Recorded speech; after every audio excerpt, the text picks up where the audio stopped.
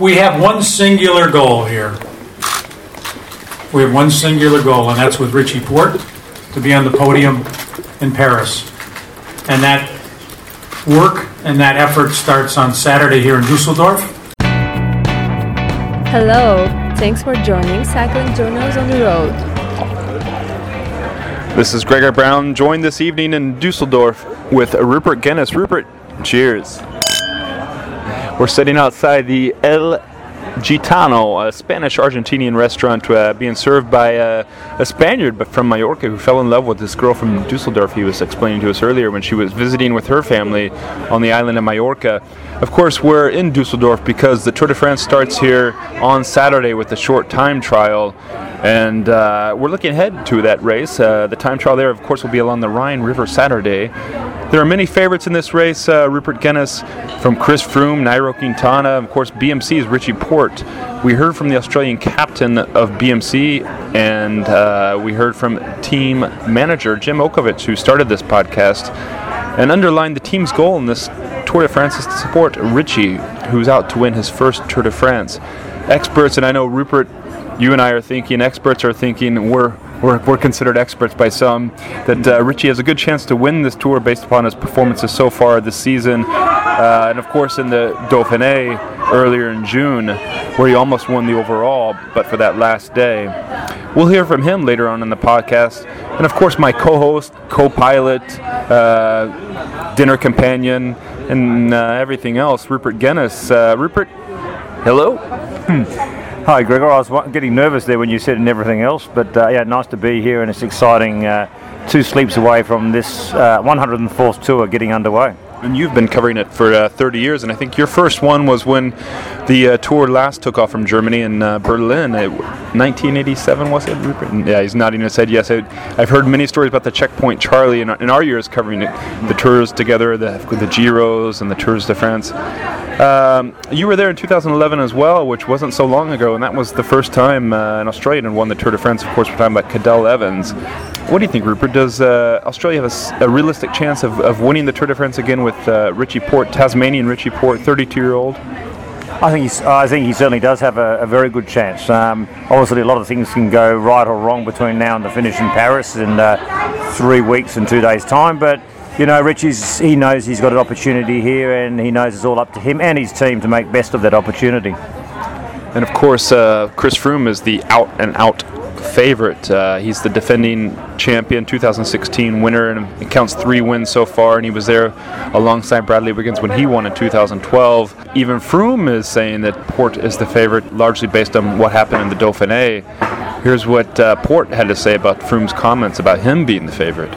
Oh, look, I think that's just one of the games that they play. At the end of the day, behind closed doors, I think that, you know, they think they've got the guy to do it, which, you know, I mean, he's got the track record, but you know, look, Chris is obviously the one with the biggest target on his back. He's the defending champion, and you know, I don't think it's just going to be between Chris and I. There's so many brilliant bike riders here, so you know, you can't just focus on 2 guys. It's you know, more than a 2-horse race. Richie, of course, raced 4 years with Team Sky. He helped Bradley Wiggins win the Tour in 2012, and he helped Chris Froome win the Tour de France. He joined Team Sky off of Team Saxo Bank, and he's been with BMC Racing for since 2016, last year. And then today, ahead of the press conference, they of course announced that he'll renew beyond 2017. We're guessing it's a 2-year contract, 2018, 2019. What do you think, Rupert? Is there any truth to these mind games that Richie is talking about with Team Sky and labeling him as the favorite? I think there is, Gregor, because you know, in sport, a lot of sport is about mind games, and the friendship that Richie and Chris have. Yeah. We don't know the exact extent of it right now, but certainly as Monaco neighbours and former teammates and training partners, they've built a very strong friendship there, and Richie has helped him, as you said, a great deal in those some of those wins. I think that now that our plates are coming out. Oh, that's beautiful. Nice looking steak there, right? 300 gram rump steak. I got some of the Argentinian skewers here, or a skewer, a very large skewer with a side salad. Gracias. Look, I think certainly the mind games have been in play. I mean, there's been a bit of foreplay, so to speak, in the months leading up to this, and we're seeing things get a little bit more edgy. But as they should be. This is the world's biggest race, and I always get edgy in this race. Yeah, we noticed that as when we couldn't find a restaurant, you're getting a bit edgy, or a bar first for a drink. I smoothed it out with it when you ordered me the beer. Yeah, and the Rioja wine is going down well. Fine red wine. Look, there are mind games going on. It was interesting in yesterday's press conference with Sky. I asked Froome about suggestions about the fact that there had been suggestions that he may be playing on the mind games or the friendship. For Froome, he quickly poured water on that idea, but he was a little bit defensive, a little bit edgy in his tone of voice, and I noticed that his face went slightly red. So sometimes body language says more than the actual words that comes out of someone's mouth. If you enjoy these podcasts, please consider reviewing them in iTunes. It will make them more visible to others when they search. And become a supporter by making a donation. You can send money via PayPal to this email, gmarrone@gmail.com. That's G, M as in Mary, A, R, R, O, N as in Nancy, E as in Edward, @gmail.com. It's listed on our Facebook page, along with the other donation options. You're listening to Cycling Journals on the Road. 32-year-old Richie Porte from Tasmania won the time trial on the Criterium du Dauphiné by 12 seconds over Tony Martin. He put 37 seconds into Chris Froome, who seemed to be suffering that day. Porte nearly won stage 6. He led the race by a massive 1 minute and 2 seconds and looked ready to win ahead of the final stage. However, his rivals attacked him left and right, and he was isolated and had to claw back. Then Jakob Fuglsang shot away and won the stage and won the overall by 10 seconds. We were incredible the day before on the Alpe d'Huez stage. The guys were incredible. It's it's a shame that the race panned out like that. I would have loved to have won that race, but perhaps next year. But you learn from experiences like that, and I think I learned that if people gang up on you, then it's going to make for hard racing. But that's in the past now, and move on to the Tour. So I think it's going to be hopefully nothing like that happens again. But the Tour's a different race. There's always someone with interest in the stage, and hopefully the Dauphiné is just an isolated experience. Porte seemed to be truly affected by that episode. He said before he won't forget it come July. Were there others ganging up on him that day, Rupert? What's your opinion? Look, I think when you have the yellow jersey and the common interest is amongst other riders is to try and get the yellow jersey, of course that's going to happen to you as a rider. And it's interesting that Richie has mentioned it several times, that ganging up sort of aspect, and obviously it's got under his goat a bit. That's getting really under your. It's brewing there because he mentioned it immediately after the stage, after the Dauphiné, and then he brought it up again in the press conference today. Yeah, exactly. And you may suggest that he probably shouldn't do that, but what was interesting as a journalist to hear that is obviously there's a common thread there, and actually it reinforces maybe the impact of what that day had on him. Okay, they were the team says they're very satisfied with second, but obviously for Richie, it really impacted, or it pissed him off that he didn't win a great race that he should have won.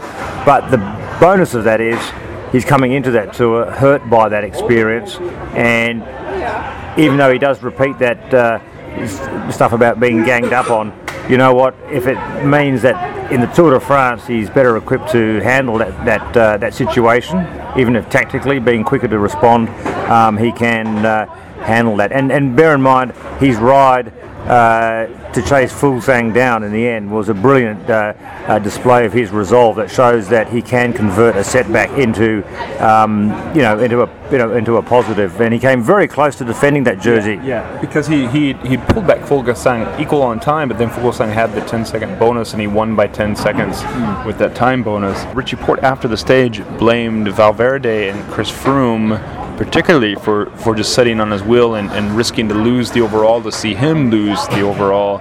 What's your take on Chris Froome and Richie Porte, who seem to be the best of buds in Team Sky, and now it's hard to figure out if they're friends still or not. Look, I'm sure the friendship is there, because if the friendship was as strong as what it was beforehand, you're not just going to just throw it away like that. But maybe it's a friendship that's being put on hold for a while, because obviously I think possibly Froome, he obviously sees as the emerging Richie Porte, open commas, Tour de France champion, close commas. They have a mutual goal. They both want to win this Tour de France. Even though I said that Richie hasn't said to win the Tour, but they know between them two they're going for a common goal. And I think at the moment, if their friendship is as strong as it has been, that's something that will resume at that strength after their careers, I'm sure. And I think it's great for cycling, though, that there is an edgy competitive rivalry. It's a great story. We're talking. I put my journalist cap on, of course, and this story of these two best mates suddenly wanting the same thing. It's about the older brother and the younger brother, even though I think there's only a month between them. But in experience and in success, obviously Chris is on another level at the moment from results and all that than what Richie is. But as Chris would know, there's nothing more dangerous than someone who's so hungry to get that first Tour de France win when it's within grasp. And Chris knows how to get under Richie's skin, how to ruffle his feathers, it seems. Yeah, sure. I think he does. And you may suggest that he has the upper edge there. Well, one thing about Froome also, but sitting on Richie's wheel in the Dauphiné, he wasn't probably at the level to be able to do to attack him or to do anything else than do that.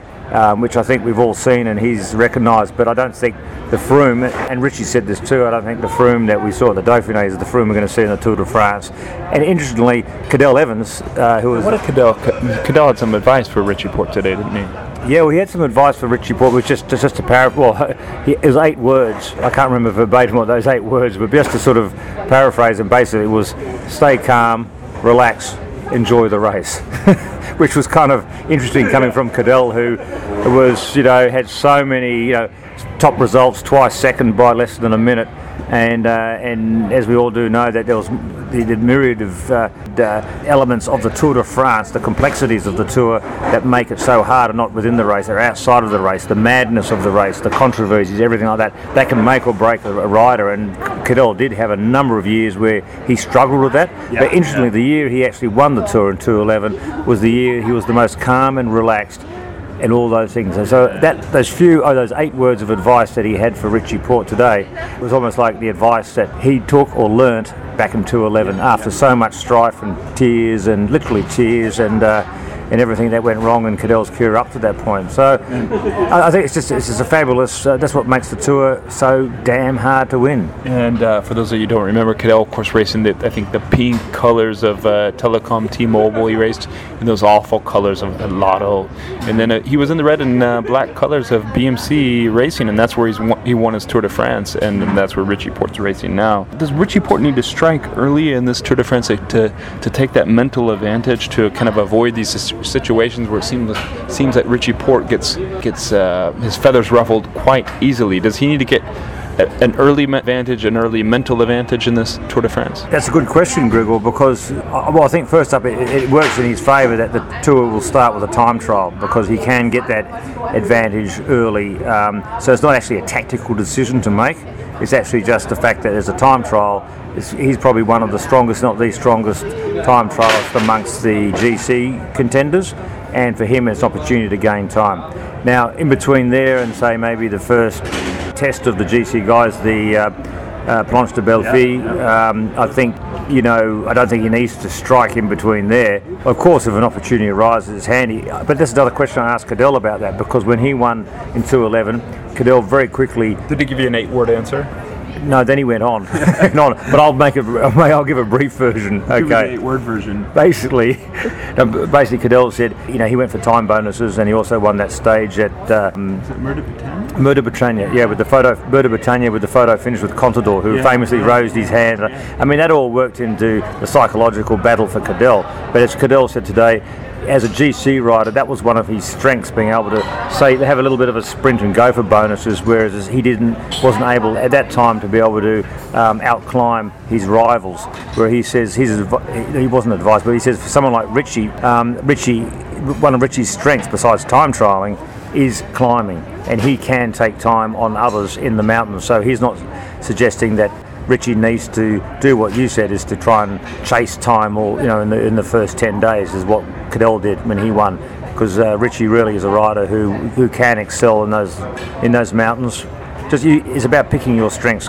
Richie's strengths are the mountains and the time trial.